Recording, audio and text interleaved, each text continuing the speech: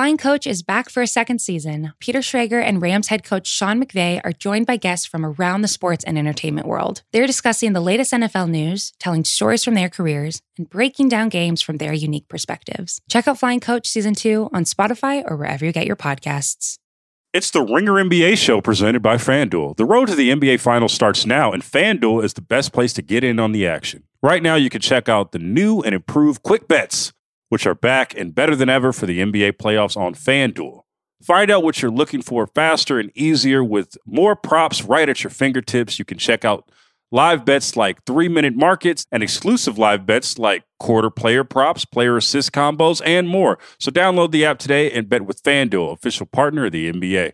The Ringer is committed to responsible gaming. Please visit rg-help.com to learn more about the resources and helplines available.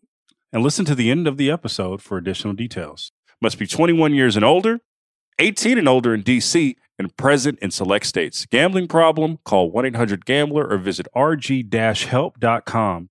This episode is brought to you by Hyundai. Whether it's taking all your little ones to their sporting events or everybody getting together and taking a ride to the beach, the all-new Hyundai 2024 Santa Fe is equipped for any adventure. With features like available H-Track all-wheel drive, you can take on the dirt trails and kick up some mud. Or standard third-row seating so your whole family can experience the thrill together. Learn more about the all-new Hyundai Santa Fe at HyundaiUSA.com.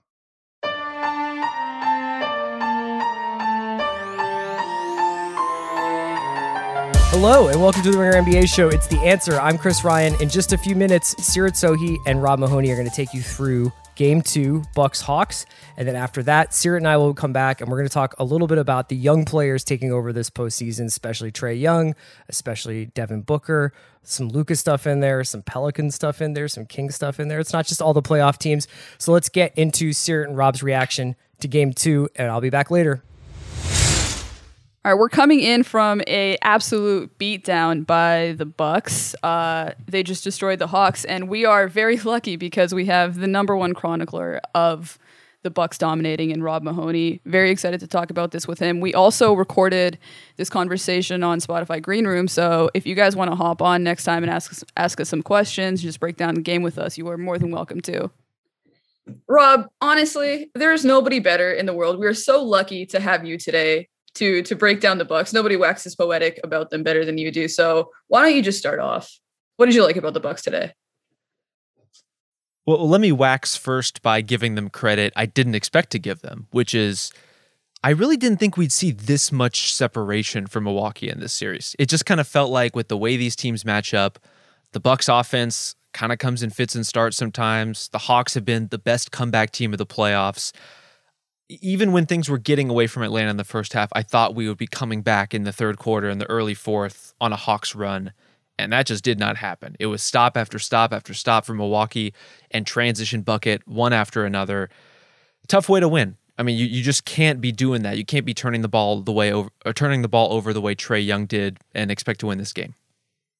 Yeah, no question. The third quarter, I was kind of on the same page as you. I was wondering, okay, like they closed out the second quarter all right? Like I think Trae started making a few better decisions, and we'll get into his decision making. But then the Bucks came out in the third quarter, and that first possession, their defense was just amazing. They came out of the gate. They're already, it's already a blowout, and you're expecting the Hawks to come out the way that the Bucks came out, but they were just on point, and it ended up with, Drew Holiday and Brook Lopez getting into a pick and roll and just communicating really well. Lopez ends up on Trae on a switch almost at the end of the shot clock. And I feel like Trae, this kind of told me the type of game that Trae was having. He just dribbled it out.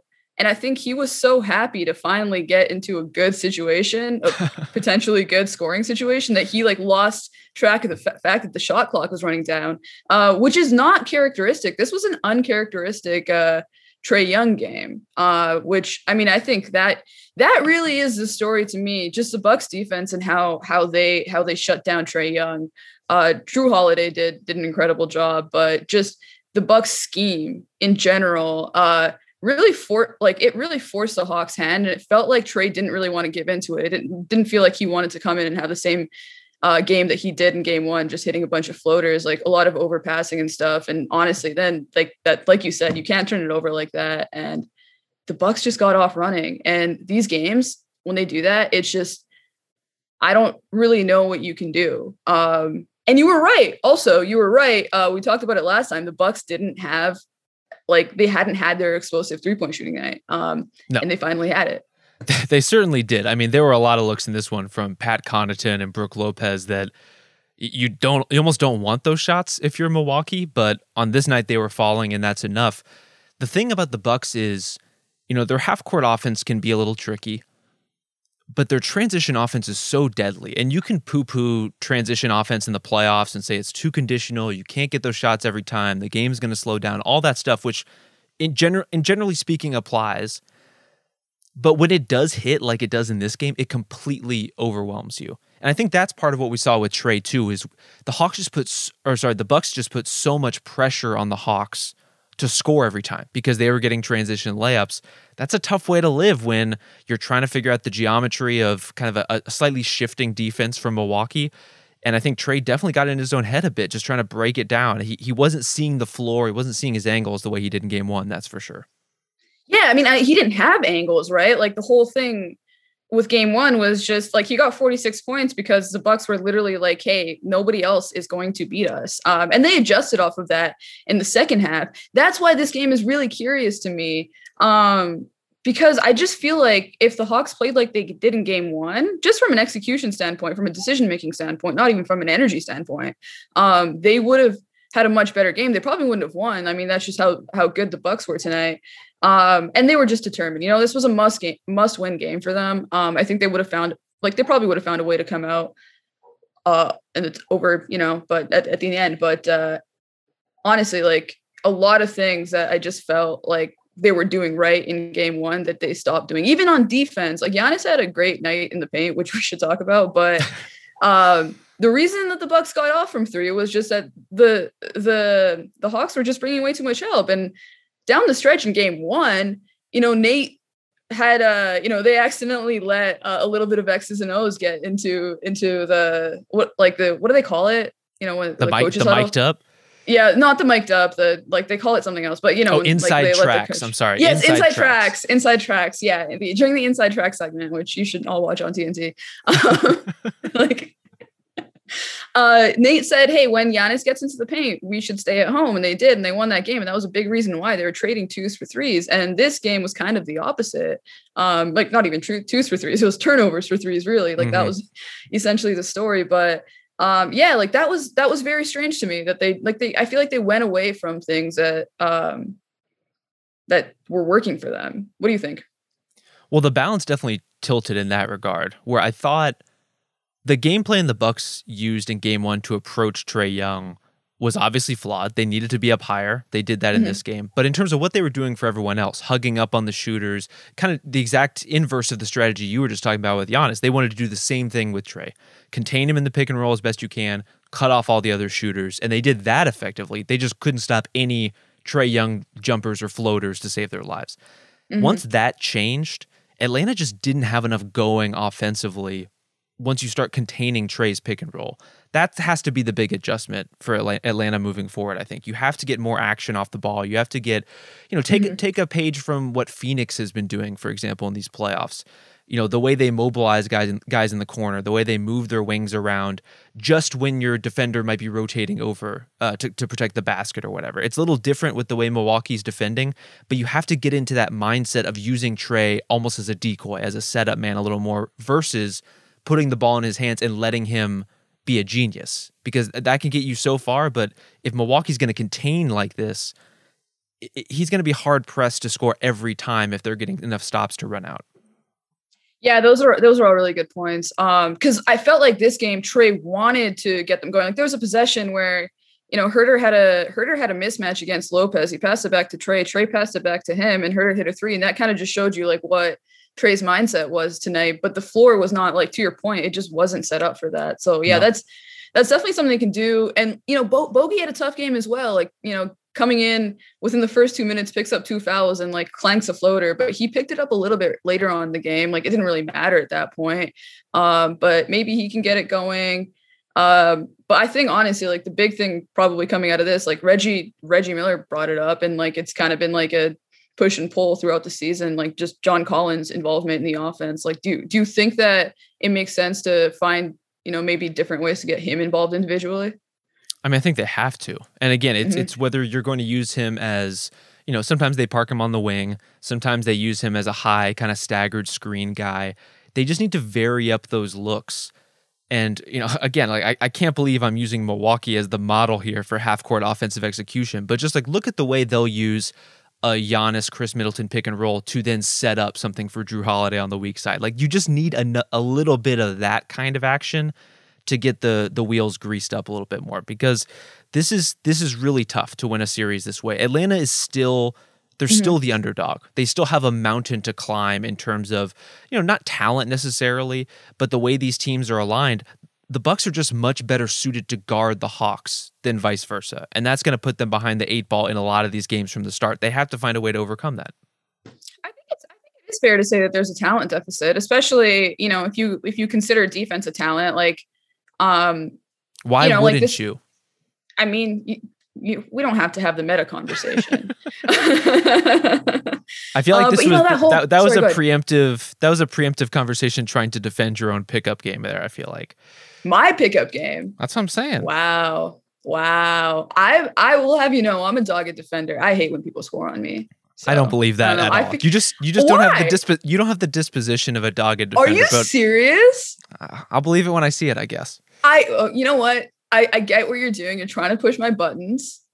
You're trying to motivate me. And you know what? As a friend, I appreciate that. But yeah. I read the play, and because of that, it's just not going to be psychologically impactful. So I think you need to go back to the drawing board.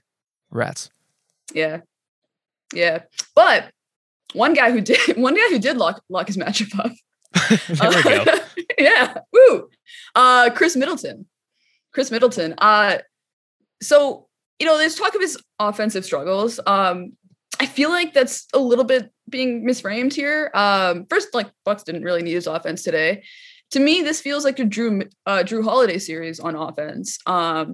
He's been fantastic. First of all, you know what? I'll let you have your Drew Holiday moment. You're being very generous tonight, and I appreciate it. Well, I'm just trying to play the hits. I have to Eli, we're going to bring you up on the stage if you want. You can ream me out.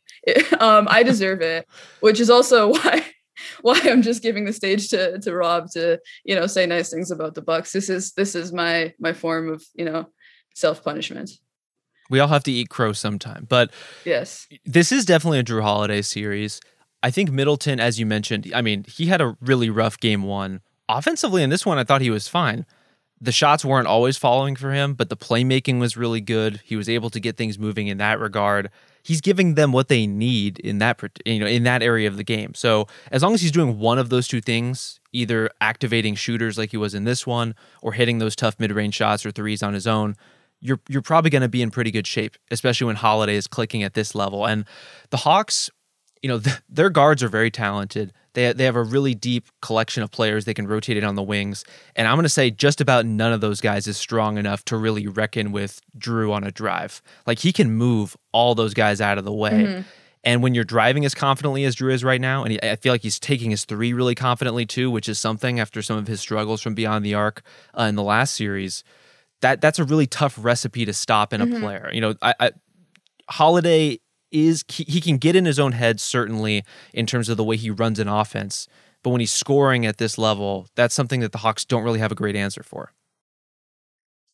Yeah, I'm glad you said that, because that was actually going to be my next question. Like, is there anybody on the Hawks that can guard him? Because I'm with you. I don't think they can, and I think he knows that, right? like, yeah, he's playing like it. Yeah, he totally is. Like, I felt like I didn't want to do like the body language analysis thing, but he really just does feel like he looks like he's just in the zone, and he's making really good decisions. For a Hawks team that, honestly, by the way, like, started the game, not necessarily started the game, but they put together some good defensive possessions. And the Bucks 3-point shooters just really got off.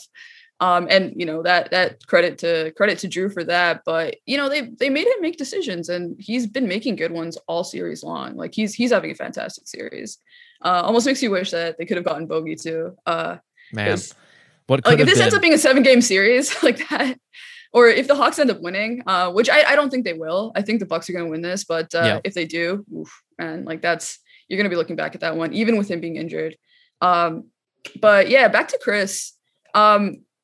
He's doing, like, he's playing like the defensive utility role, it feels like, because the Bucks just kind of have their offense this series. Like it's a Drew Holiday series, and Middleton can, post up every once in a while, but I don't really think he needs to. I think the series, especially with them pushing in transition or trying to as much as they are and did today, it just feels like, it's better to just have him really focus in on defense and create offense that way. Like, he was really getting into the passing lanes, and his defense on Herter I thought was huge. Like, if you're gonna ask the Hawks to beat you 1-on-1 and you need somebody other than Trey to get involved, Herter is like that number one option. And just like to make him not even just guard him 1-on-1, but to like make him really, really struggle, like winning that matchup is just huge for the Bucks. Exactly. And I feel like if you really were worried about Middleton's offense, the move there would be to pull PJ Tucker out of the starting lineup, PJ Tucker scored 1 point and was plus 32 in this game. He's just going to have to discover offensive utility every second he's on the floor, because all he really does is space to the corner, pull up occasional offensive rebounds. Bless him. He's doing enough dirty work to try to get by. But if you were to replace PJ Tucker in the starting lineup with Pat Connaughton and have Connaughton chase Herter around instead of Middleton, then all of a sudden you have fresher legs for a supplementary score if you need it. And maybe a little more spacing if you need it, depending on what you really make of Connaughton as a shooter. I realize that's a riskier proposition. But what I'm saying is that the Bucks, even for a team that I think they're locked into certain things, like they need to play Lopez a certain amount, they need to play Tucker a certain amount, even though those guys aren't always perfectly suited for every part of this series. But they do have options if they need to move stuff around to get guys like Middleton different looks, or guys like Drew a different kind of lane. That is there for them. I'm going to pivot. Giannis in the paint tonight. Like, Giannis's night tonight. Oh my God. That Dr. J, first of all, he spins and then he changes a shot in the middle. His creativity in the paint, like that 7-foot fader was going for him when that's going, it's just tough to guard him, especially for the Hawks. Cause like they have to get into his base. And if he can pull up over them, they don't really have a guy like the Nets had in terms of Blake Griffin or Kevin Durant that could actually impact his height. Cause I just feel like Capella doesn't get there with him on those fadeaways. Like, that's just not really like his body type, I guess. He's a little bit more straight up. So when if he's hitting those against the Hawks, like that's just tough for them. But man, like he just had an incredible night. And this is the second time in the playoffs that he's just gone into this mode where he's like, I'm not shooting threes. I'm just going to go into the paint. I'm going to be relentless. I'm going to pull up some moves / sometimes travel that like you're just not going to be able to guard. And he's now done this twice in the playoffs. First time was game 6 against the Nets, and he only needed to do it for 1 half here. But like, man, like, can Giannis just flip this switch whenever he wants to and just decide like, hey, I'm going to be Giannis, like destroyer of the paint for however long I want to? Well, especially when no one on the other team really has a great chance to guard him. As you mentioned, Capella, he can be a good positional defender that can force Giannis to, go reverse on his layups, to have to go underhand on some stuff, to work around him, but he's not going to stop him. And John Collins has no shot. That's what we've learned in this series so far. John Collins is, like Jeff Green before him, a sacrificial lamb whenever Giannis wants to post him up, to either draw fouls, to get to the basket. That's not going to work. And so when you're starting from that place, it's not a surprise that Giannis can get to the rim this often. It's not a surprise that he ends this game with 1 turnover, which is such a huge stat for them. If you can make Giannis get into the paint and kill his dribble, have to worry about the 3 seconds, have to worry about, hands reaching in, swiping at him, that's where you can start to cut off some of those easy points. But we're not really seeing that because, the Hawks are trying to hug onto those shooters, as you mentioned. They're trying to take away all those other options. That just means Giannis gets to eat. Yeah. I mean, I think the one thing though is like I really think they can give him more looks, even if you're not necessarily going to, you don't really necessarily want John Collins on him all the time, but I think that's a look they can give him. I think that he actually had a few possessions today where he was, he was decent on him. Like with Capella over and over again, I think the thing is just like you figure it out. Like throwing Solomon Hill in there a little bit more often. I feel like he just didn't really play enough today. And again, another thing that was just different in game one that can just kind of go back. Like that's the one thing that still boggles me as we continue to go through some of the things that were different. They weren't in game one. So that's, after a win, that's strange, I guess. But yeah, I think there's a couple, like there's more to be done against Giannis. Also just, more physicality. I'm curious to see, like, we saw that version of Giannis come out in game 6 against the Nets. I'm curious to see if this is like something that he's going to be like carrying over. Like, how often are we going to see Giannis just say, screw this? Well, the best way you can get that version of Giannis as often as possible is by, really sparing his minutes at the 5 as much as you can. Because that's when it starts getting really stressful. When he has to rebound everything, when he has to guard every Trae Young pick and roll, because they'll pull him into those actions. If the more you can keep Brook on the floor, or, Bobby Portis had a really good game playing some minutes at the 5 in this one too. Him and Giannis are a nice combination because he can give Giannis some of that space. That's such a nice release for Giannis that lets him preserve his energy, lets him keep attacking without having to worry about some of that stuff. Whenever we talk about a player being aggressive, to me, that's a statement about the lineups and the positions that player is put into, more so than some dispositional thing. It's about where are his teammates positioned on the floor and how much stress are they taking off him to allow him to pursue those kinds of shots. And right now, the Bucks are putting Giannis in a great spot to drive as much as he wants. That was very well put. Do we have anything else on the Bucks, or should we take some questions? Let me take a look here 1 second. Mm-hmm. Or should we let Eli just come in and roast me? Well, I mean, we haven't gotten into the Sheryl Crow factor, which is in games where Sheryl Crow's in attendance, the Bucks are now plus 34. I mean, that's a pretty huge X factor in this series. So I will be eating Sheryl Crow today. Oh boy. Cancel the podcast. Cancel all of it. Cancel me. Really? In the meantime, Lucky Edge asks, can we do the Gobert conversation? What is the Gobert conversation?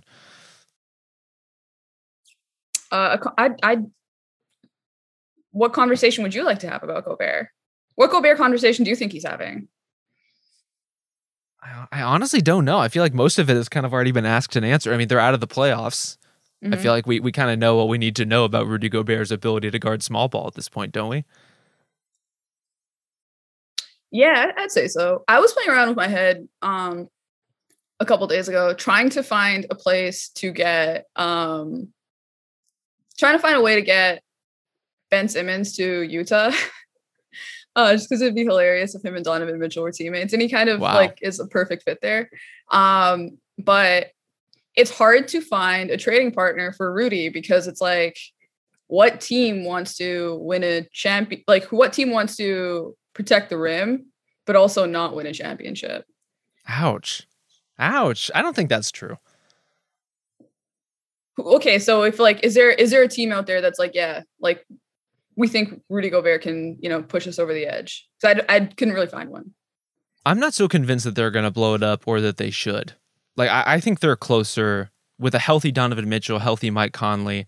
And, I think ideally you would want to upgrade your wing spots a little bit more so than Gobert. I think Gobert can be a finals level, championship level center if everything else is clicking right. But, it helps when your perimeter guys will guard at all, which they did not. So it kind of put him in a rough spot in a lot of those situations. Vance Williams makes a good counterpoint that the problem isn't Rudy. The problem is Utah has no wing defenders. Yep. That's very true. Game 7, a lot of the video that was exposing Rudy was just like Rudy, getting, taken to the rim by somebody on a switch, and then the help coming and then not rotating onto a shooter. But at the same time, like, there's a reason that the help comes. It's not hard for a guard to penetrate on him. So I feel like it's a little bit of a chicken and egg situation, but they don't have, that's why I like Ben there. Or like, I just like the idea of it. I don't know if I actually like it. I like the chaos of it. But somebody like him defensively, they just didn't have the 6'10", 6'9", kind of brawny 3-and-D guy, like the Jay Crowder, honestly, who's leading every team to the NBA finals all the time. Just jump on Jay Crowder's back, go straight to the NBA finals every year. Yeah. I mean, that's why Chris Paul came to Phoenix. He came to play with Jay Crowder. But let's get back to this Bucks Hawks stuff a little bit. I think one thing I'm curious about after this game is how representative it could possibly be on a day where Milwaukee shot this well. How close do you think the margins are for Atlanta? Is this still a winnable series for them? Is this something that's more chronic? That's a more severe problem? Where do you put the Hawks' chances right now? More severe problem. Where do you put the Hawks' chances right now? I mean, I had the Bucks winning the series in 6, and that's probably where I still have it. I think the Hawks are more than likely to take one game at home. And to me, that's probably going to be it. And, it's more these games, that's the really interesting thing about the playoffs is some games really tell you a story about where the rest of the series is going to take you, and others you just end up throwing out. And you never really know until it's over. And this game, especially because of just the discrepancy between the Hawks execution in game 1 and game 2, I think that there's a very high chance that they can bounce back, because there are so many things that what do you think about actually the trade? What do you think about my analysis of the Trae Young situation, where my thing is just if he just made better decisions, he wouldn't have had 8 turnovers. The Bucks wouldn't have got it going in transition, and the Hawks offense just would have eventually gelled better. Just kind of like it did in game 1, where they had a tough first half, but they pulled through, and they turned the game into a slog. Do you think that other than Brook coming up a little bit more often, and Giannis actually switched onto Trae a little bit more, do you think that there's anything specific that the Bucks did? I think different. Brook coming up that much higher is significant. The difference between him basically being in the restricted area to coming up even to the level of the elbow and the free throw line, that's a huge change. And he's still so inconsistent with it, even in this game. There are times there are times that Trae could have taken advantage of it.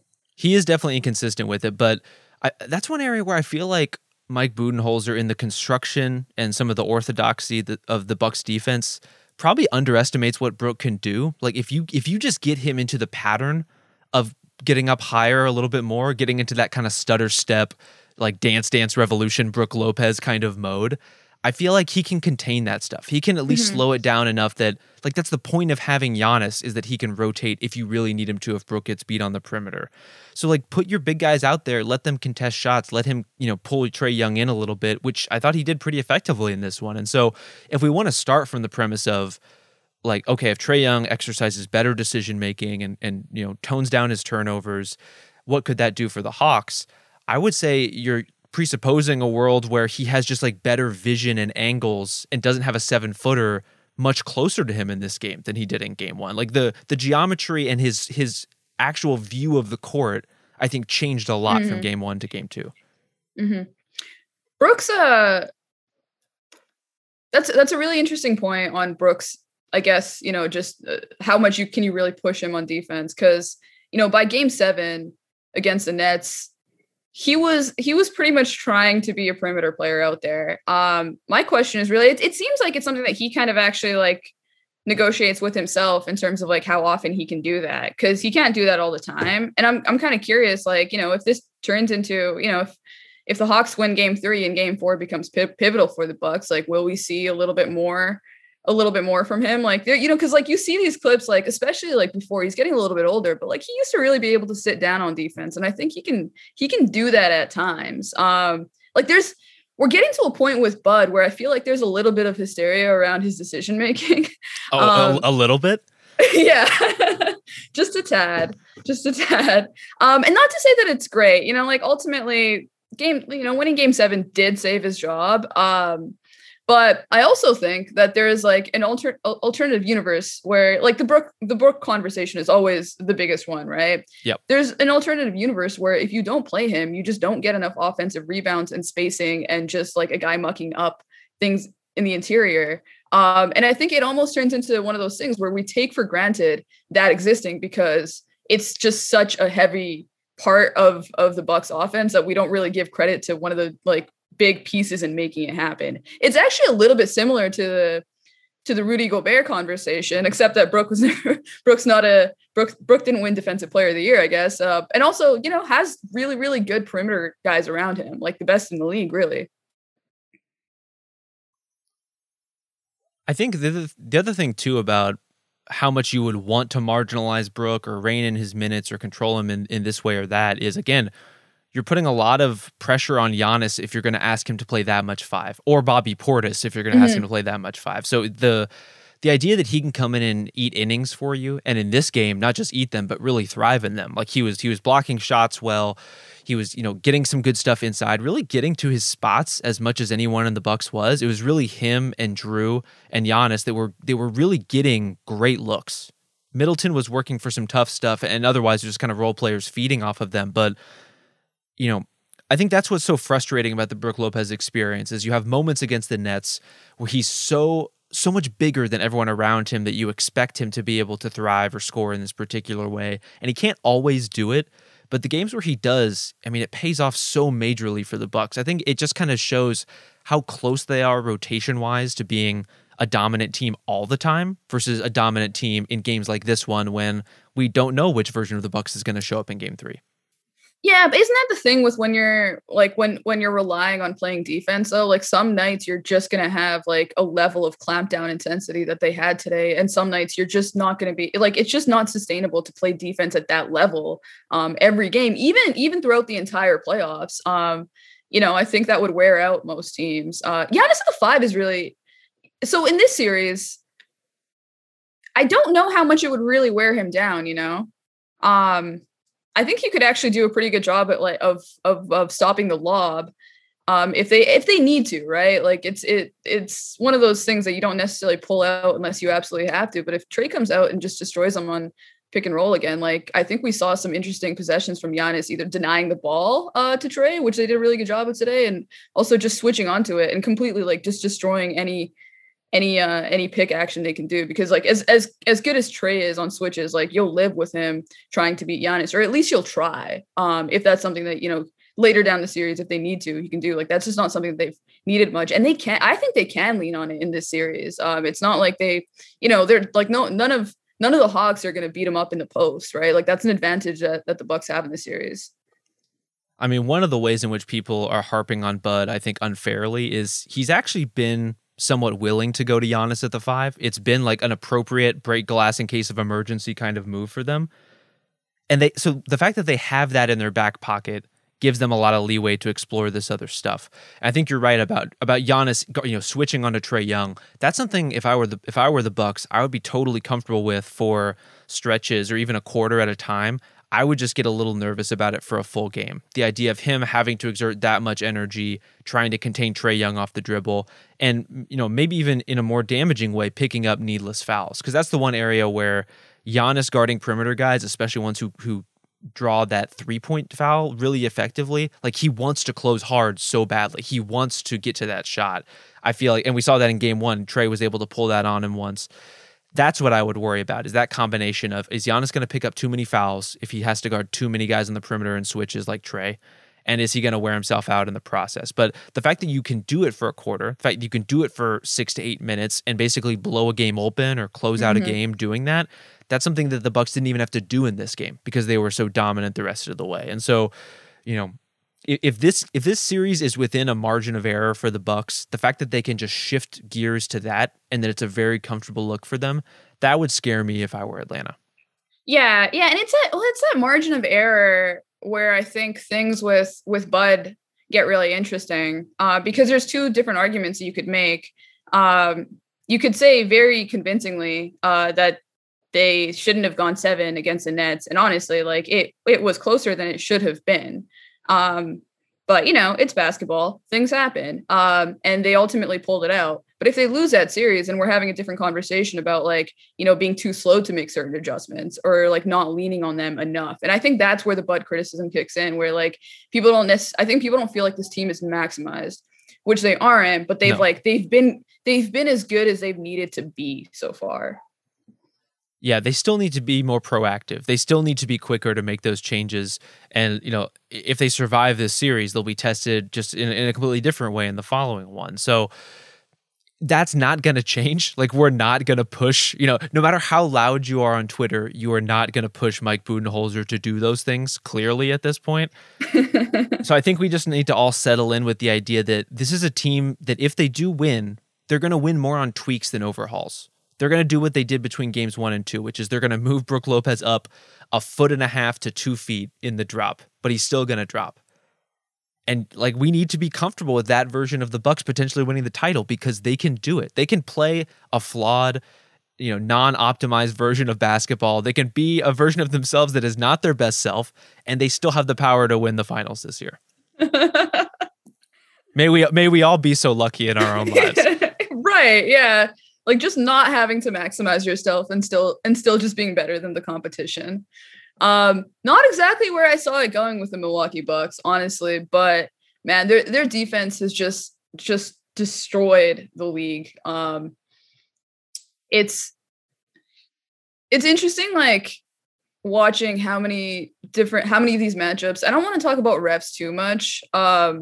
But I mean, obviously we are going to see some rule changes. And I think the one thing that's been really interesting in these playoffs is like the amount of times that the refs really like dictate the outcome. And this didn't feel like one of those games by any means. But the Bucks were able to be very physical. And like, if you can be physical in the playoffs, like, I guess, like, I didn't pick the Bucks to win. And I think that's probably the part where I went wrong. Just kind of overvaluing skill, I guess, especially with the Nets. But yeah, it's really, I don't know. It's really interesting because like when they're allowed to do what they want to do, that's actually like what makes me really excited about watching the Bucks in the finals. Cause like, that's when you're really allowed to do whatever the hell you want. It's a different battleground there. Yeah. Yeah. And like all the players know, like there are games when it's like win or go home, or like, you only have a specific amount of games left. Like you are going to put literally everything you have out there. Like I would be really curious to see what, like the Bucks could pull off like historic finals defense numbers just by sheer, like, regardless of who the opponent is, just by like sheer like environment, Well, and the players on the team, like the game 7 they played against Brooklyn was genuinely one of the hardest played games I think I've ever seen. And so when you put guys like PJ Tucker into that fire, guys like Chris Middleton who are going to run themselves ragged on defense, and Giannis, we know, I mean, if anything goes 100% all the time, even in the regular season, these are guys who are going to leave that out in a finals and be ultra physical, who have that capacity to play just a lock-up series. And to your point about the officiating in this game, obviously that wasn't the whole margin, but it does feed into what gives a game like this its momentum. Where if you're Trae Young, and you could see Trae's exasperation trying to draw some of the fouls that he usually gets, and those would lead into turnovers sometimes. And so when that's rolling into a turnover, that's rolling into a fast break for the Bucks, that's just feeding into the flow of the game in that way, I mean, it wears you down, and then it forces you to try to force things on subsequent possessions. Mm-hmm. You're so desperate to get something going, you make a different kind of mistake. I think that's what we saw from the Hawks as much as anything, is just these mistakes building on each other from that pressure that comes not just from the officiating or just from the turnovers or just from the Bucks running out, but the way all those things intersect. Yeah, and they add on top of each other too. As this series goes on, Trae Young is only going to get more exhausted by the Bucks, right? And that's just like that. That's just how that's just playoff basketball. Not just playoff basketball. What else is Corey just playoff basketball? Tell me more about this playoff basketball. Well, it's very exciting, Rob.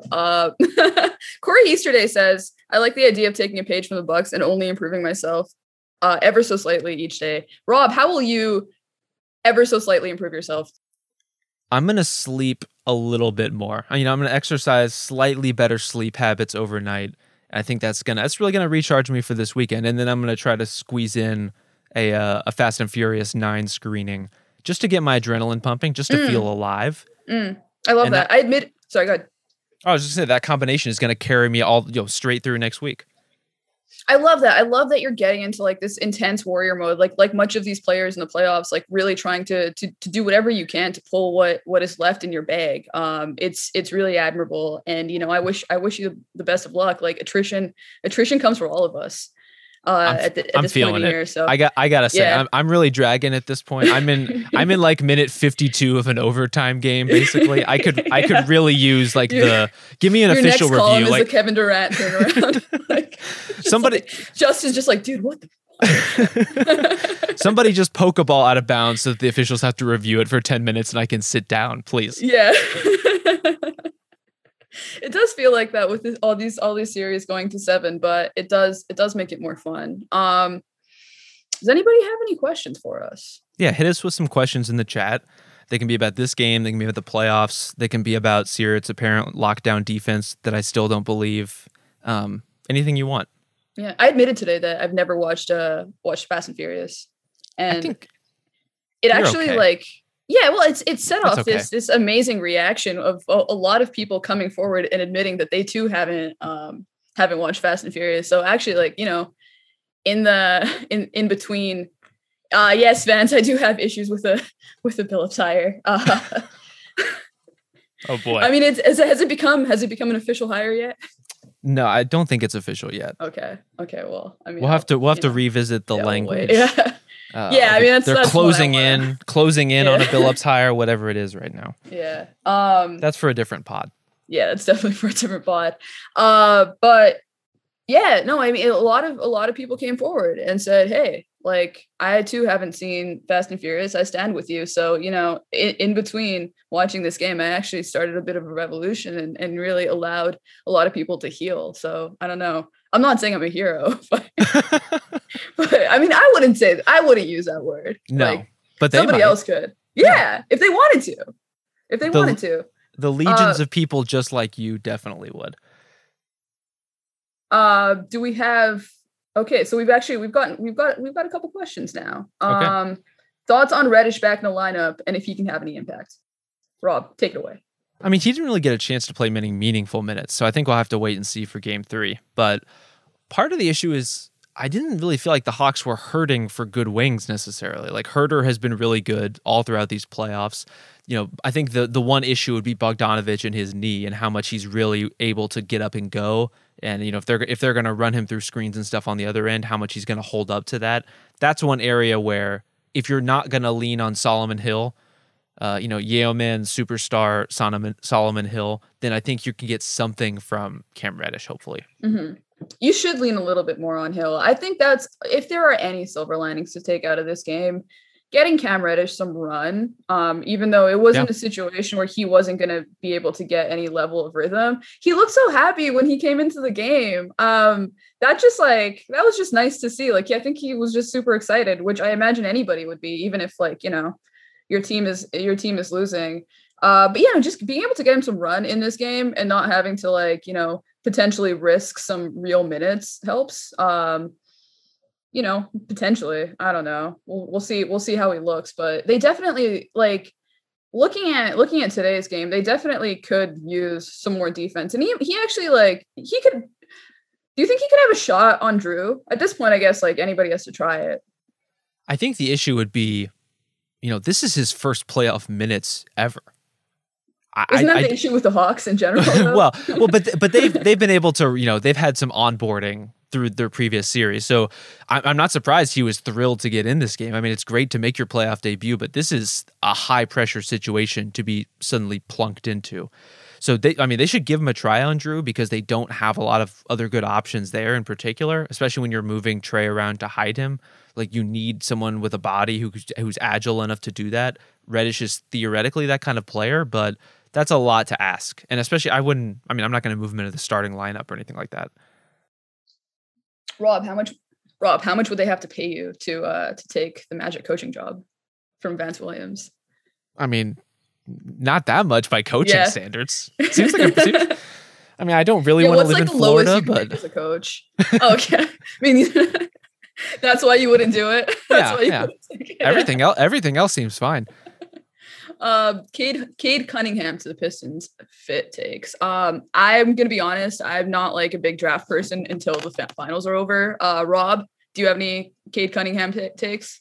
I'm not even a big draft person until they play their first NBA game, to be honest with you. So you've unfortunately come to the wrong podcast.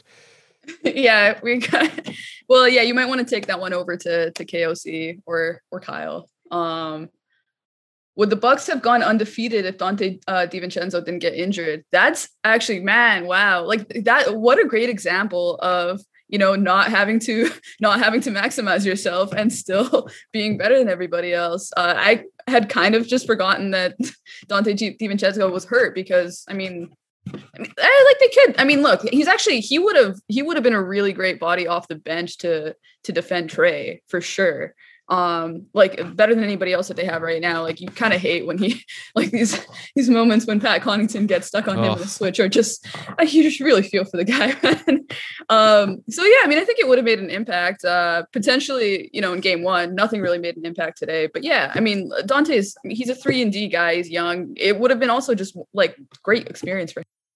When he can chase guys too, like I would have seen him less for Trey and more for Bogdanovich and Herter and those guys. Like, again, another way to save Chris Middleton's legs to make him more of a scorer if you can have Dante taking some of that off his plate. Yeah, man, this team is just like, it's so talented. It's just I feel like it's just about like finding that right balance between offense and defense. And it really felt like they struck it perfectly today. Casey Nolan asks, what pieces are the Hawks missing that will take them to the next level? Or is it just having a healthy team and more experience? Well, I mean, I think you're going to have to replenish some of the vets after this. Like Danilo Gallinari, you can't really count on him doing this twice. Honestly, it kind of feels like this is like probably his title shot. It's been a hell of a run from him though. Like Gallo's really has. He's been showing up wings like it's almost like at one point, like when he's getting dunks and driving, that's when it gets a little weird. I expect him to just shoot over the top of people, maybe post him up. But when he's actually getting to the basket, I mean, I don't know what his bag looks like at this stage in his career, but he's fumbling through it and finding some good stuff pretty much in every series he plays in. He got a good practice shot up against Drew today. That could potentially be something he could do. But man, like this team actually has a ton of playoff experience. Not necessarily like championship experience, but they have a lot of guys that have like just been in the league for a long time. So I mean, I think the same thing applies to Solomon Hill. But you're gonna get Hunter back. The thing for the Hawks to me is really just like, are they going to just go into the tax and keep everybody? Like that to me is a bigger question. I don't know if it's really about adding another piece. Like I think if they can keep everybody that they have, that's a terrifying team. Like they literally, like they just got Cam Reddish back too. So like I think it's just about like kind of figuring out what's next. Yeah, at some point they're probably going to have to start consolidating, if anything, because they'll bring back Collins and Herter if they can. But Collins is a restricted free agent right this season, so he's probably going to get the max. And Herter's got another year because he's on Trae Young's timetable. But Hunter is such a huge part of this team. I mean, between Trae's hurt shoulder and Bogdanovich's knee, and not having Hunter, and just getting Reddish back now, I mean, next year's Hawks team is going to look very different. They're just going to have to juggle things in a totally different way once they have all their pieces back. And so, at some point, there's a trade just to trade two good players for one very good player. Yeah, probably. And like naturally, I think that's actually kind of the tension with the John Collins situation is that like not all young players can like dominate an offense and thrive and find like their most dominant selves like on one team, right? Like that's always a tough thing with development of young guys. But I also wonder, like, with when I brought up the vets earlier, like you could replenish a lot of them. The other thing is that like, you still have some time to figure out what Cam is, and it's not like every one of these guys has to pop and be a star. Like right now things are looking really good. But yeah, I mean, I don't know. I think the Hawks are mad talented. I don't really think they like need to. They can't really add anything else if they have to sign anybody anyway. They're really good, and we don't even know what Onyeka Okongwu will be yet. He's just kind of a bit player on this team. He could be their starting center in 2 years and be a really good player potentially. He's been pretty good in his playoff minutes. Yeah. Today, his worst moment was probably There was like a rotation he didn't make on Giannis, but for the most part, he hasn't really looked like a rookie. And he's like, he's already got an NBA body. Like seems like he works really hard. And like today, like there was a point in the second quarter where he just kept drawing fouls and none of them were shooting fouls. And it felt like the Hawks could use it to, just get into the bonus early and try to like just dig into the lead. But then obviously the Bucks went on a 20-0 run. But all of that is just to say that he can more than like hold his own in a couple of minutes here, which, that's quite a bit for a big man that's a rookie. Yeah. What else we got? Rob, jump in on the Doug McDermott top 10 free agent in 2021 camp. Is that a camp? I don't think that's a full camp. That seems like at best that seems like an encampment. Maybe just like a stray tent on the side of the road with one guy in it who you don't really trust. Is it more of like a porta potty? What a terrifying thought. the Doug McDermott free agent porta potty, apparently. That's where he's taking his calls at 12 a.m. this year. Who are our title favorites? I think it's the Bucks. I got the Suns. But that's, I mean, that could, I mean, we don't really know what's going to happen in either of these series yet, but no. Yeah, we can talk about that potential matchup when it comes, but yeah, I mean, I do. What do you think about the comparison between like the Suns and the Hawks? Like we talk, you know what? Actually, we shouldn't talk about this because we are talking about this next with Chris. Is Pat giving me a yeah for not making editing difficult? That's nice. No, I think he's giving you a yeah for the Suns vibes. Oh, for the Suns. Oh, because he put a sun emoji. That is what emojis usually mean. That's true. That's true. Let me explain emojis to you real quick. Thank you. What are they? That was the end of my bit. That was all I had. So yeah, I wanted to put you there because I think it would actually be difficult to explain what emojis are. Yeah. What emoji would you Reggie use? Jackson's performance giving you Nick Van Exel 2003 playoff vibes? Oh, that's high praise. Nick Van Exel was really good in the 2003 playoffs. Tell me about it. I wasn't there. Well, I mean, he was coming off the bench for that Mavericks team.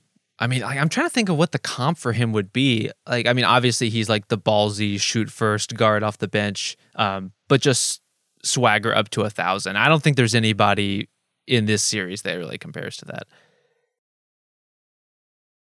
I mean, Trey, maybe, but I guess it's probably got to be a bench guy. This feels like what Bogdanovich could have been. Not a bench guy, but like Bogdanovich could have been this guy if he was healthy. You mean healthy? You mean healthy coming off the bench for the Bucks in our alternate dimension? Yes, exactly.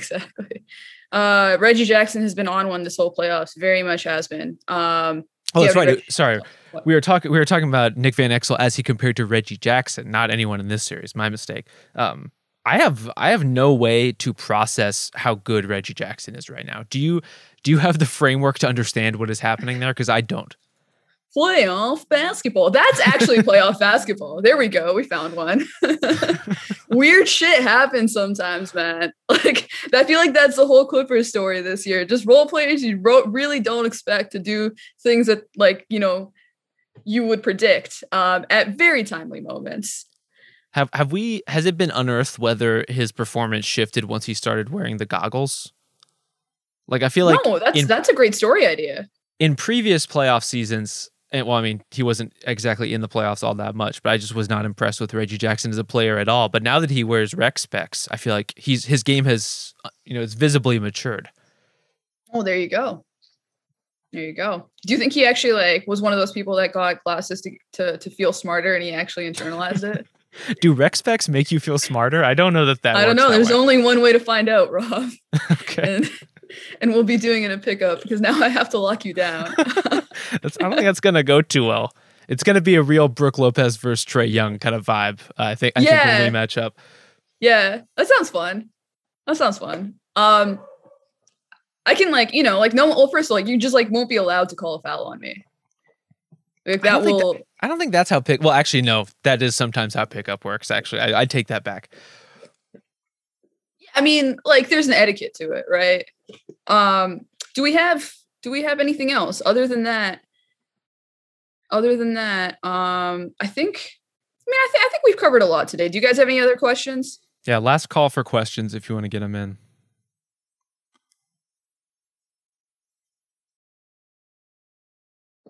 Maybe he'll have a monocle next game. That's Ian McFadden. By the way, Seerat, go Lightning. I'm assuming that's a hockey reference. Bill's been trolling me because I just have not been paying any attention to hockey, despite the fact that this is Canada's chance to get their pride back and win the Stanley Cup, take it back to Canada. But I'm not about borders here, I think we should be transitioning to a more borderless world, a fluid world where, a Canadian like Seerat Sohi can just have a conversation with an American, a red-blooded American male like Rob Mahoney. Very cosmopolitan of you. I thought so. Look at us. It's a new world order on this podcast tonight. Yeah. We're changing things, we're changing the game. Casey asks, this will be the last question that we take. So much of the conversation has been around the defensive adjustment that the Bucks make. Are there any defensive adjustment the Hawks can make? We talked a little bit about Giannis, I think, just giving him different looks. So we won't get too much into that. But other than Giannis, what do you think, Rob? Well, I mean, you could tilt away more from their shooters. Like, they shot well in this one, but the gamble and the gambit you run with the Hawks or with the Bucks in a lot of cases is you want to live with Brook taking threes. You want to live with Pat Connaughton taking threes. All these role players, even some nights Drew Holiday taking threes. And if that allows you to get into the lane and swipe at Giannis a little bit more, just to crowd him out a little bit, I think that could be worth exploring. It's just such a fine line you have to walk with Milwaukee when they're in this kind of position. When Giannis is dominating his one-on-one matchup in that particular way and the shooters are hitting. It's just, that's a no-win situation. I think most games will be pretty different. There's a little more leeway there. Otherwise, I don't know that there's like a lot of matchup play for them. They're kind of locked into some of their stuff because you don't want to put Trey on anyone who's a threat to score, really. And so then you're really just looking at those other four guys and doing the best you can with three threats who all attack in such different ways. Like, the best person to guard Chris Middleton is not usually the best person to guard Drew Holiday. Their games just are too different for that. So I don't know that there's a lot of like matchup changing to be done per se for the Hawks, so much as tweaking the game plan a little bit, limiting the turnovers, which we've hit a lot. I mean, just reducing the Bucks' fast break offense is going to be the biggest thing they can possibly do for their defense. Yeah, I agree. I'd say, I'm a little bit more leaning towards the side of just let Giannis try to beat you and live with the results. At least for the most part, you're going to be living with 2-pointers that way.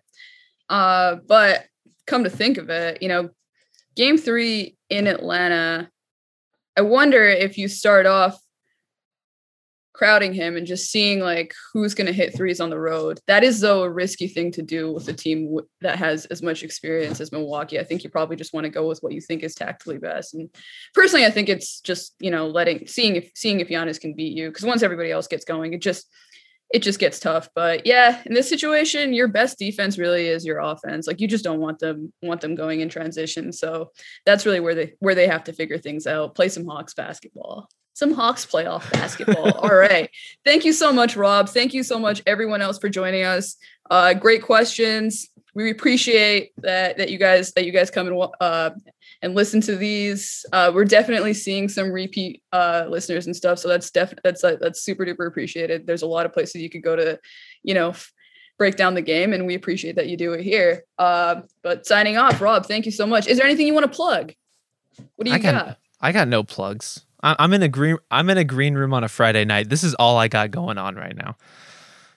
Fair enough. Well, signing off on this Friday night is yours truly and Rob Mahoney. This episode is supported by State Farm. Man, I remember when I first got into a car accident, it was pure frustration because I did not have State Farm. And now that I do have State Farm, it is an exclamation of pure joy.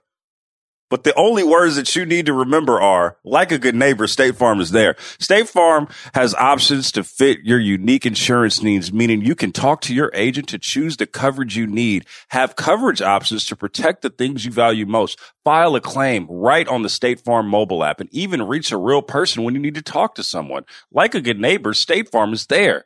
Learn more at statefarm.com. This episode is brought to you by Visible Wireless. Want a wireless provider that always brings its A game? Switch to Visible, the wireless company that makes wireless visible. Get a one-line plan with unlimited 5G data powered by Verizon as low as $25 a month, every month, taxes and fees included. And as if that wasn't already a huge win, you could use promo code RINGER20 to receive $20 off your first month. just for listening to us talk about basketball. Not bad, right? You don't need more than one line of wireless to save. Just switch to Visible at Visible.com and use promo code RINGER20 for data management practices and additional terms. Visit Visible.com. The Visible monthly rate is $25 per month. This episode is brought to you by Nissan. Level up your next four-wheeled adventure with the 2024 Nissan Pathfinder, built to navigate you to some of Earth's most awe-inspiring spots with 7 drive modes and all the power you need. Get the thrill of the drive in every moment of your journey with the 2024 Nissan Pathfinder. Learn more at nissanusa.com. Okay, sir, we're back. Whatever just happened in Hawks Bucks, but we're here to chat a little bit about some of these young players in the postseason. If you had a question that you would ask that we would answer today, do you have one, or is it really just like, damn, look at these young players go? Question mark.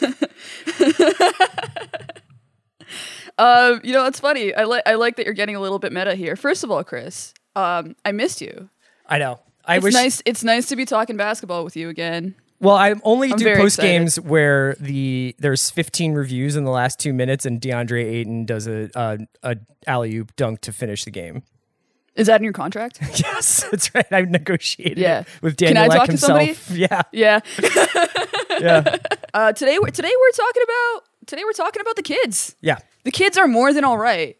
The kids are overtaking. No, okay. So I do have questions. More than anything else, so we're going to be talking about. Obviously, everybody knows it's like one of the biggest topics this postseason has been how many young players are dominating. We're definitely seeing a change. Batons are being passed. But beyond that, players seem to be younger than ever in the NBA playoffs and doing things that they weren't able to do before, or at least there was an idea that they weren't able to do it before. Just the idea, the playoffs are more physical. You have to be more intelligent. Vets, they've been there, right? So I think let's start here. Do you think that stereotype had some truth to it before? Yeah, I think that it used to be an older league. I think guys used to come into the league slightly older, whether they'd spent a little bit more time in college or come over after a few years in Europe or a few years in South America or what have you. And I think that they're just expected to contribute a little bit earlier. There's two kind of angles that I wanted to approach this from, and it's door A, door B here. But one thing is, I was hearing Russillo and Kevin talk a little bit about this in relationship to the lottery that happened earlier this week. And they were talking about the shot making that's happening in the league and whether or not we're in the midst of a talent wave. And I guess that's possible. We could be in the midst of just a bunch of guys who happen to be really good at basketball all coming into the NBA at the same time.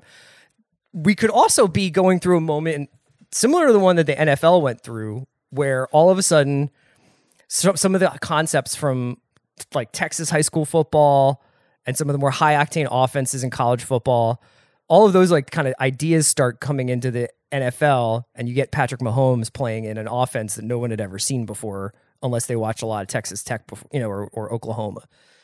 But the NBA version of that is that guys are learning younger and younger how to emphasize and develop individual skills, and specifically shot making skills, and specifically concepts about getting to your spots, drawing contact, playing off of contact, floaters. I mean, these things that you would think it takes 7-8 years in the league to sort of really refine. And you get somebody like Trey, or you get somebody like Booker, and maybe they're miracles, or maybe they're a harbinger of things to come. What do you think?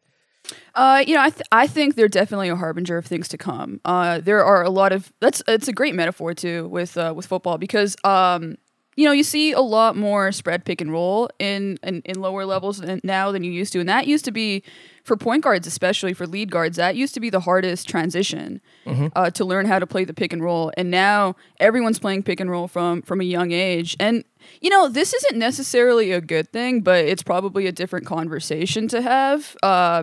But for, the last, pretty much since basketball has been a profitable enterprise,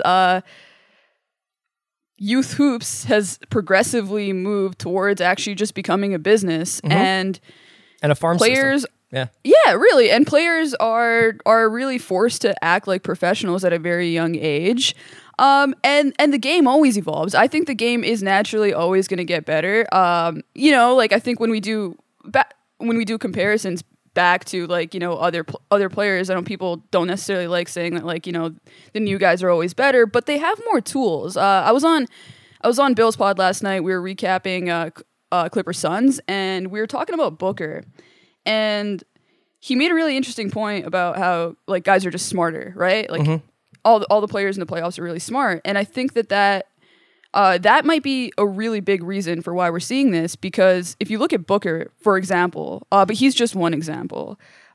He embodies a lot of things that I think are why we're seeing this. So first of all, he goes to Kentucky. Devin Booker is probably like he's known he's going to be a pro for a really long time, right? Right. His dad played professional basketball. We're seeing more of that too, and he chooses a school that is essentially it's a prep to pro program to prepare you for the NBA. He wanted that, and I think Kentucky players want that. They want to get their feet wet, essentially. Like you have to play to like 20,000 fans that are extremely passionate. You're basically a celebrity. You have to act like a professional, and you also get to be in big moments. Probably also a McDonald's All-Star, right? Like right, yeah. Right. It's a real talented team where guys have to sacrifice too.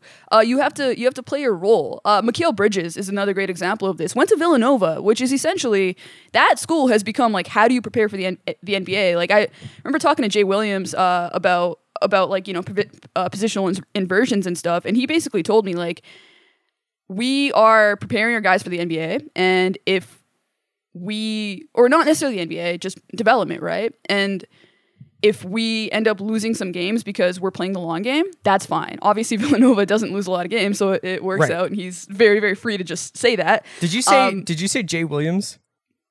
Oh, well, Jay Williams has been on my mind. I was like, Jay Williams really is invested in Villanova. Okay. Yeah. Big Villanova guy, as we Jay all Wright, know. Yeah. Exactly. Yeah, my bad. Jay Wright. Yeah.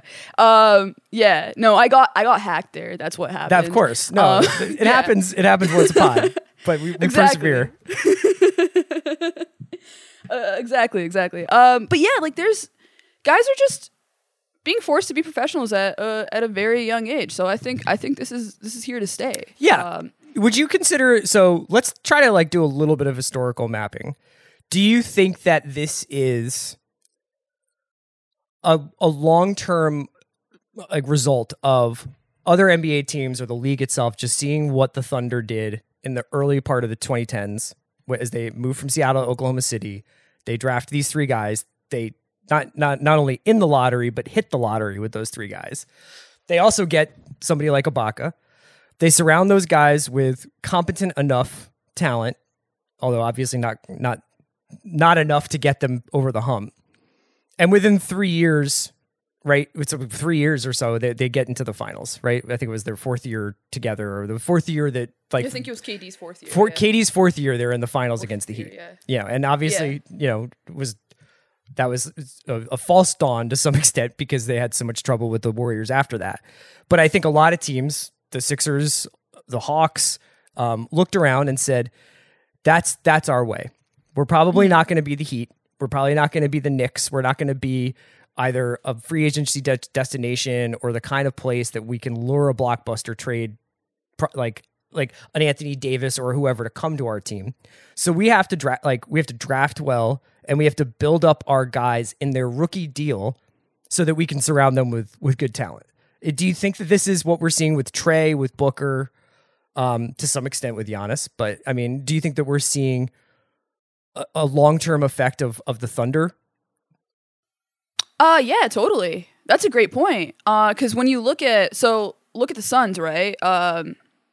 Obviously, James Jones has come in now, but before, Ryan McDonough was a GM. He was with the Celtics before that, and he was definitely like, one of the guys that I think was looking at what the Sixers were doing. And there were a lot of teams that were looking at what the Sixers were doing. The Sixers were the loudest about it, but analytics-minded teams that were being more intentional about team building and what it is that they actually are as a franchise is definitely, like, I think, do you feel like franchises are becoming more self-aware? Because, like, if you look at the Hawks too, Travis Schlenk came from the Warriors as well. So,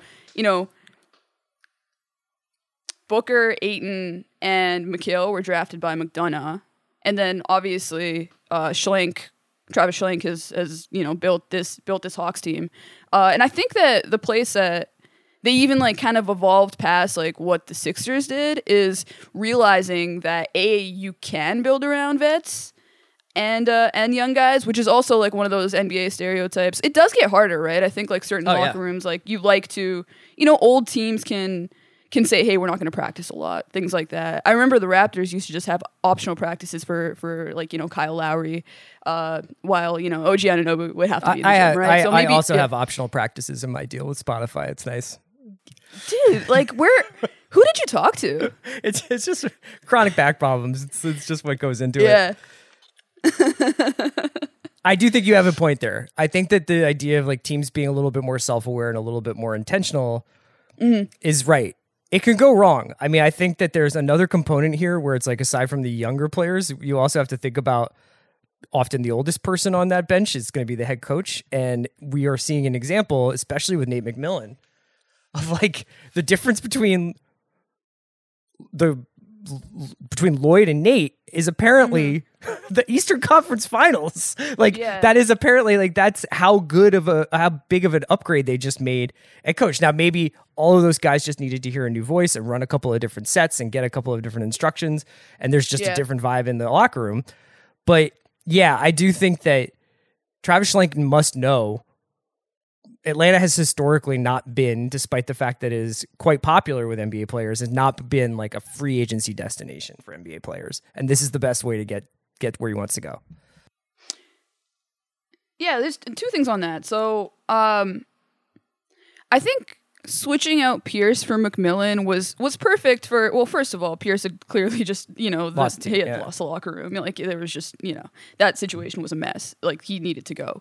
But they also, like, they brought in Nate McMillan, who has always been, like, a very structured coach. Mm-hmm. And if you look at the Suns and the Hawks, what they have, I love comparing these teams because they're very similar.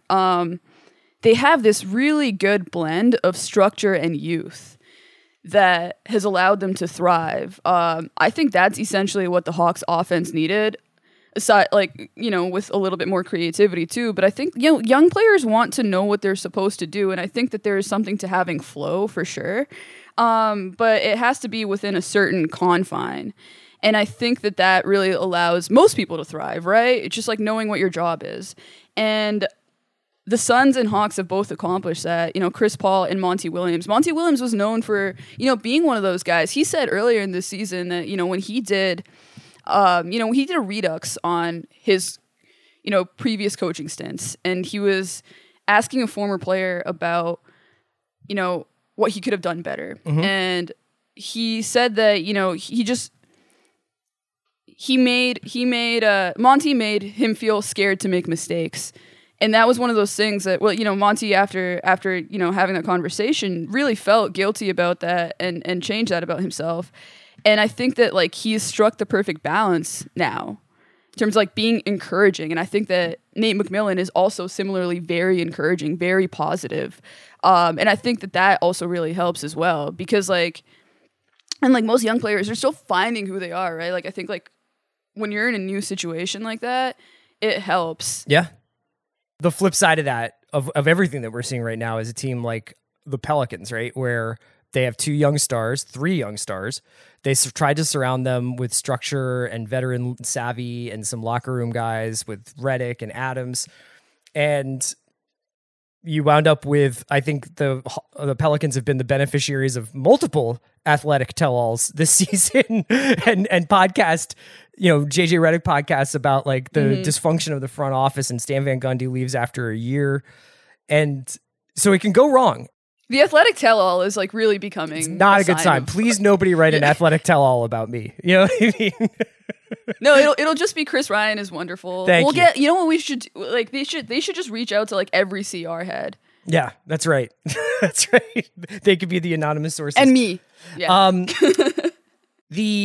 There's this thing that's been out there a little bit. I think it happened when the conference finals pairings got sort of determined, where it was this idea of like, oh, this is so bad for the NBA, this idea. And we don't have to, I think it's a little bit of a straw man. I don't really know who was saying that, but it's like, except for like 4 dudes who work at Sports Business Journal, but it's like this idea that no LeBron, no Steph, no AD, no Embiid, no Doncic, all these like lack of like these all-stars is going to mean like, oh, nobody's going to watch the playoffs. And then we get the games that we've gotten so far and they're amazing. I would add another to the counter to that argument that there's somehow like, this is bad for the league to have these teams in the conference finals. And the ratings are much better. The ratings are much better. Yeah. And which shows you why you can't like really make predictions based on like about anything with ratings, because nobody knows why people do things. Fans wanted something new. Yeah. And you know what? The fans of those specific teams and the fans who are now becoming fans of the Suns or becoming fans of the Hawks because they want to cheer for somebody in this stretch run, and even the Bucks, are the connection you make with a young player who is drafted by your team. I refuse to hear a bad thing about it. It is still one of the more wholesome things that happens in sports. Yes, it can go wrong. Yes, the player may not work out. Yes, the player's career might get ruined by like a bad experience with his first team. But when you draft somebody and that person comes good and you come good for that person and it works out, that's why people burn jerseys. Like, I don't think it's cool that they do that, but that's why people get so attached to watching someone grow up in front of them. And Trey, who I just can't believe beat the Sixers, I am against all odds, like enjoying the Trey experience this round because I'm like, if I was a Hawks fan, I would get a tattoo of this guy on my chest. What would it? It would just be the hair part kind of coming out of like the so it would be kind of like upper pecs, but it would just be Trae Young hair. Would that be cool? Yeah, I think it would be pretty. Yeah, I think so. Actually. Would you get it like? Would you get it like colored in as like the same color as Trae's hair? No, it would be like an Edward Gorey drawing. It would just be like really. Who's like Edward Gorey? He's like a children's illustrator. I knew that was going to be too deep of a reference. So yeah. Anyway, my point is basically like one of the reasons why I think this has been a really cool playoffs is that the Suns and Foe gang can be like, we loved Devin Booker, and like the Hawks people can be like Trae Young forever and ever. I've not felt this way about somebody since Neek. Like there is an attachment that happens to young players that I think is it's just one of like the purest thing in sports. Yeah, of course. I mean, look, ultimately, we love stories. And stories are just watching people evolve. Yeah. NBA players are given so many challenges. It's literally just the structure of sports. It's like put motivated people in situations where they are going to face a lot of challenges at an age when they are going to naturally grow a lot. And you are going to see some really interesting, very human things. Yeah. Like just, everybody's experience is so unique, and getting to like watch just a little like tiny nitty gritty bits of that is just amazing. Look at how people reacted to Terrence Mann. Kawhi Leonard was playing like Michael friggin' Jordan for like 3 weeks. And people are like, oh man, Kawhi's really great. Like maybe Kawhi is the best player in the league. Terrence Mann has one great game and people are like naming their kids Terrence. It's just like this really seductive thing. Mm-hmm. You should get like Terrence tattooed under. Yeah, under the Trae Young. Yeah. That would be like difficult to explain. Let's find you a new team to root for. Would you ever stop rooting for the Sixers? No, I've come too far, Okay. Do you have a trust the process tattoo in like a place that nobody sees? No. No. I know. I have a Doug Collins tattoo where nobody can see, but that's for another pod. Let's keep talking about some of these kids though. Yeah, for sure. One of the things that's interesting too is that I think that player empowerment, ironically, is going to make that feeling even stronger between the fans of the players who decide to stay. Like, look at Damian Lillard, right?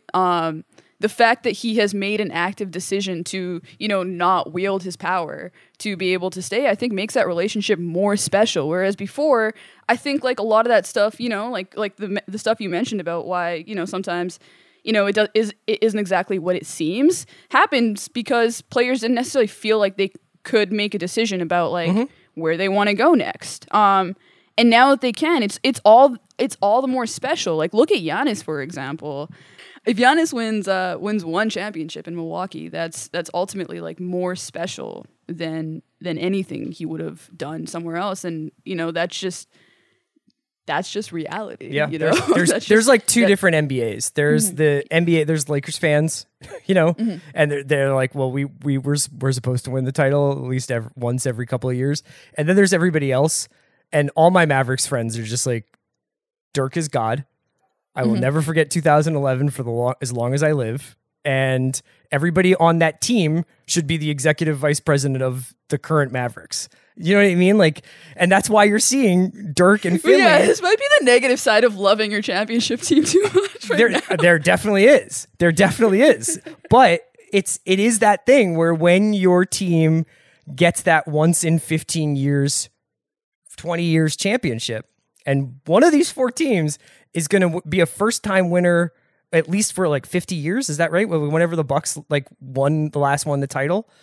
So it's going to be an incredible moment no matter what happens in the finals. And then you have additionally all the other storylines on top of it with Chris Paul or with the Clippers getting to the finals for the first time if they go through, or with this amazing Cinderella Hawks team. So yeah, I mean, I think it winds up creating like a completely different fan experience to the one where you just sort of are like, well, this was bound to happen because the three best players in the league got on the same team.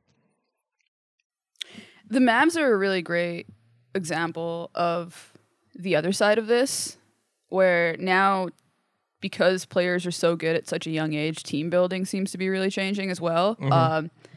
The idea that, Luka should be really perturbed that the Mavs haven't built a championship team around him after year 3 is like kind of hilarious. And it never would have been a situation before this. Luka obviously came in being really NBA ready. And also like, that's another element of this. A lot of guys coming, from playing like real professional basketball, Bogdan Bogdanovic with the Hawks, there's a reason he's a crunch time king. He's done it before. Read Paulo Uggetti at the Ringer. Yeah. And like so that's a part of it. But yeah, like it's changing timelines. And I think the Mavs were definitely like caught a little bit by surprise. And I think that maybe a similar thing happened with the Pelicans. I think the Pelicans internally thought they should take a longer view with Zion's development. I think the idea that they had with structure times youth was right, but maybe the personnel wasn't. Like, you don't really... I mean, we talked about this a couple months ago before I was at the Ringer, but, saying that you're bringing in Eric Bledsoe and signing Steven Adams so that you can have, like, veteran leadership is just like, okay, dude. Yeah. But... so it's interesting because both of those players now, like we had the athletic report by Tim Cato that didn't necessarily suggest that Luka could opt out of his contract. Like it sounds like based on what he said after the series, he's definitely going to be signing that supermax. Yeah, why wouldn't you? You could just a year later you could just be like, trade me. That's true. That's actually true. You can get your money and then run. And Athletic Report also suggesting that like Zion is unhappy, and that's been out for a while. Ever since his Madison Square Garden press conference, where he seemed like he was the happiest he's ever been in his life to be like in New York City. Yes. Even before that, like I think he was out on Stan like really early into the season. I think a lot of players were, and I think that like. Maybe it was Stan's negativity. Like, I feel like it was probably that. You do have to, like, kind of have a new balance now. Like, I remember talking to Lloyd Pierce about John Collins a couple years ago. And one of the things that he said was that, like, millennials are interesting. Like, they want to know why with everything, right? And I think some coaches... Ironically, I think maybe, like, the older you get, the more you're cool with that. Because, like, you're just, like, you're looking for that youthful energy, right? Whereas, like, if you're that age... you might kind of just get annoyed by it. Yeah. It seems like with Nate that it was a perfect fit, and with Stan it kind of went like the opposite direction. So it kind of just shows you. Just shows you previous SVG team that could potentially kind of like use this new formula, like, you know, the Pistons. The Pistons just got the number 1 pick. Yep. I'm going to assume they're taking Cade Cunningham. For the sake of this conversation, I for think the you're sake right. of this conversation, yeah. And also just for the sake of, you know, basketball reality and like for the love of God, please take Cade Cunningham number 1. Yeah.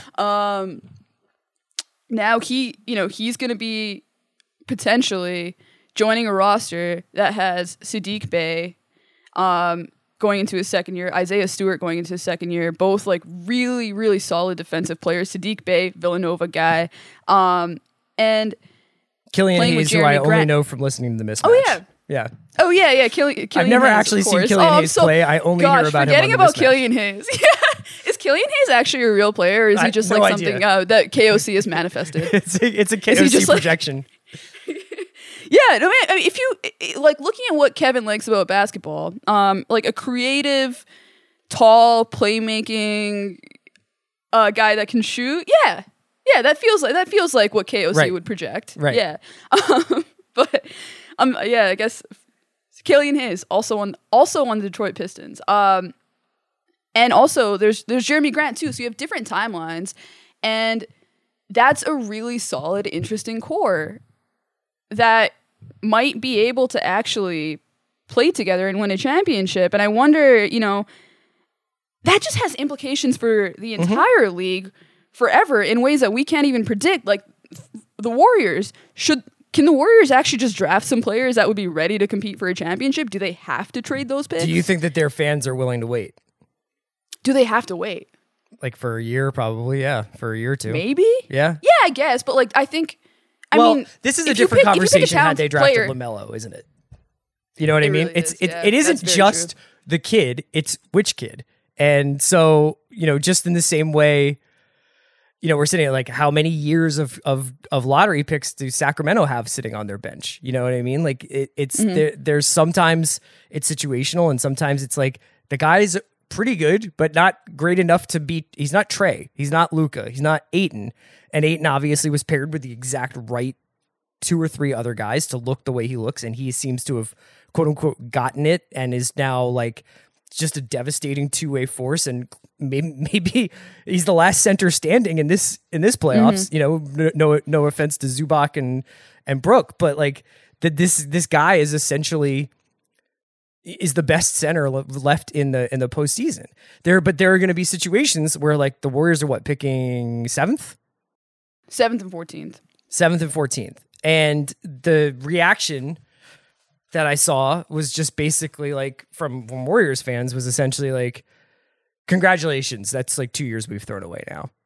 And the idea that, you know, look at everybody who got hurt this year, look at everybody who just, you know, hey, put us in the playoffs and let's see what happens. And the Warriors didn't do enough to help Steph this year. And who knows what would have happened if the Warriors had maybe whether it was Deal Wiseman or whatever, and they would have been the 6th seed or the 7th seed. But like, let's say they get into the playoffs. Like, are the Warriors demonstrably worse than the Clippers on their worst day? Like, I don't know. I mean, like Steph in the playoffs is an X factor that you can't account for.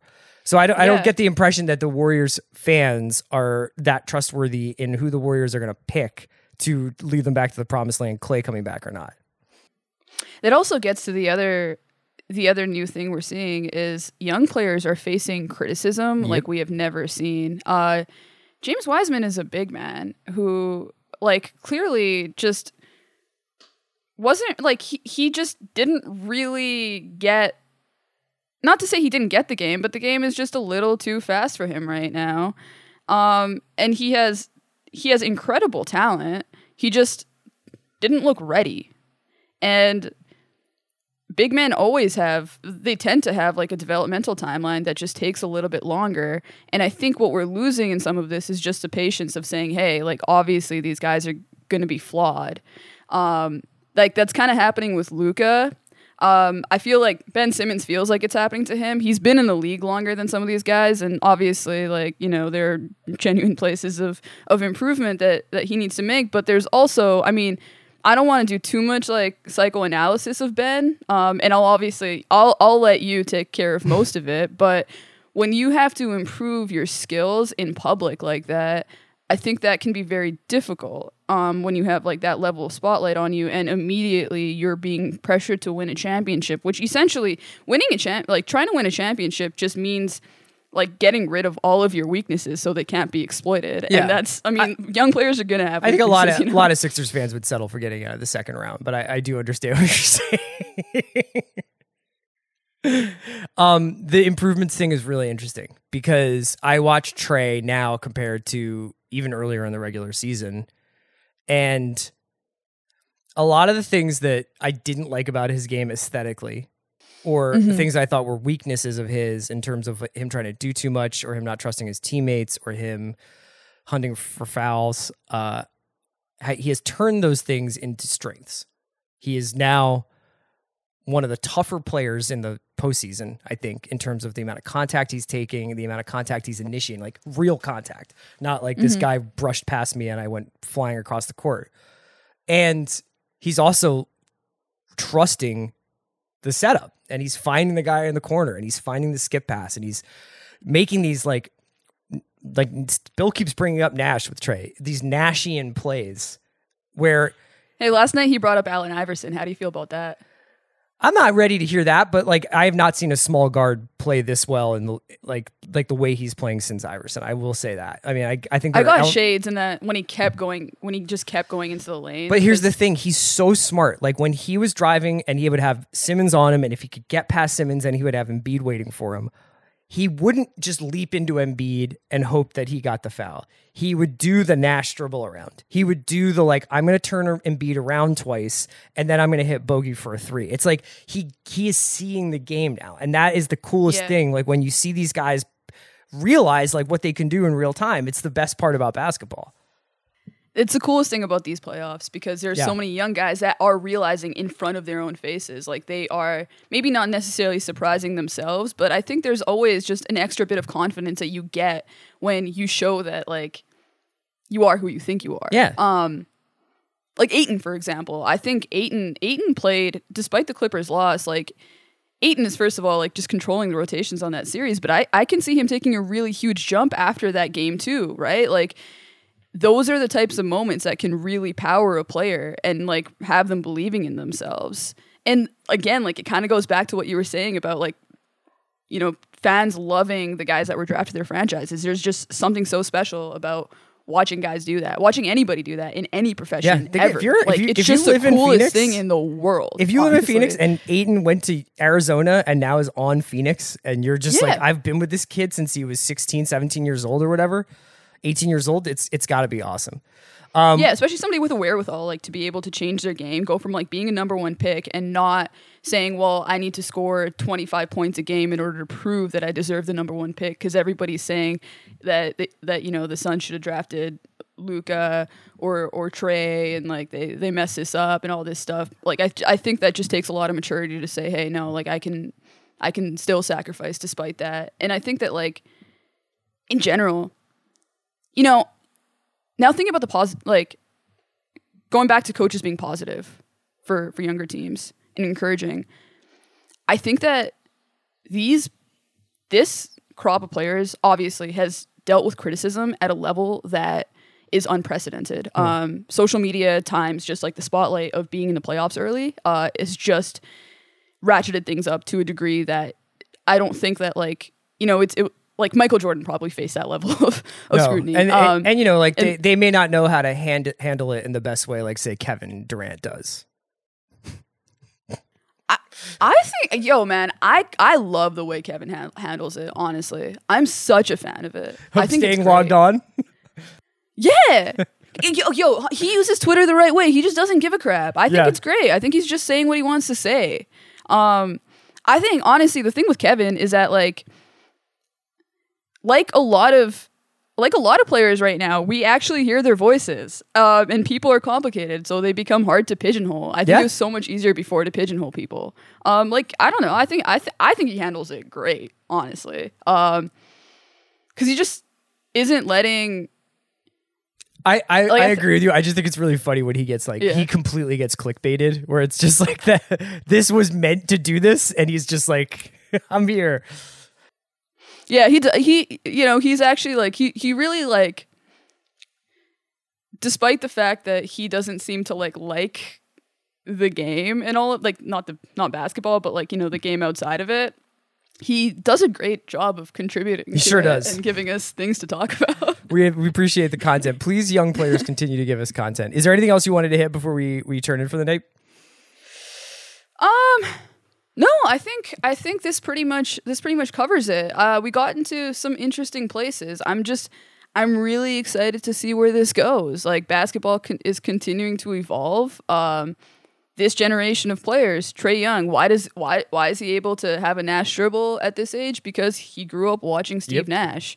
There's going to be players right now that are watching Devin Booker and Trae Young, and they're going to get to study them. And that's like one of the positive things about the information age, is that like, if you want to study something, you can, and you can see like those intricacies in Booker's game, which is like built off of, you know, like Kobe and like passing like LeBron and just like a ton of different things, right? He's picked up a lot from playing with Chris. I think he's picked up a lot of like, slow it down, make the guy get on your hip, then you can take him anywhere you want and get contact. Yeah. And players who can process all of that information and actually be able to apply it are going to have, you know, the world is going to be their oysters in terms of like how far they can take their game. So let's watch some basketball, man. Yeah, let's do it. Seerat, thank you so much. We'll be back next Friday. Everybody have a good weekend.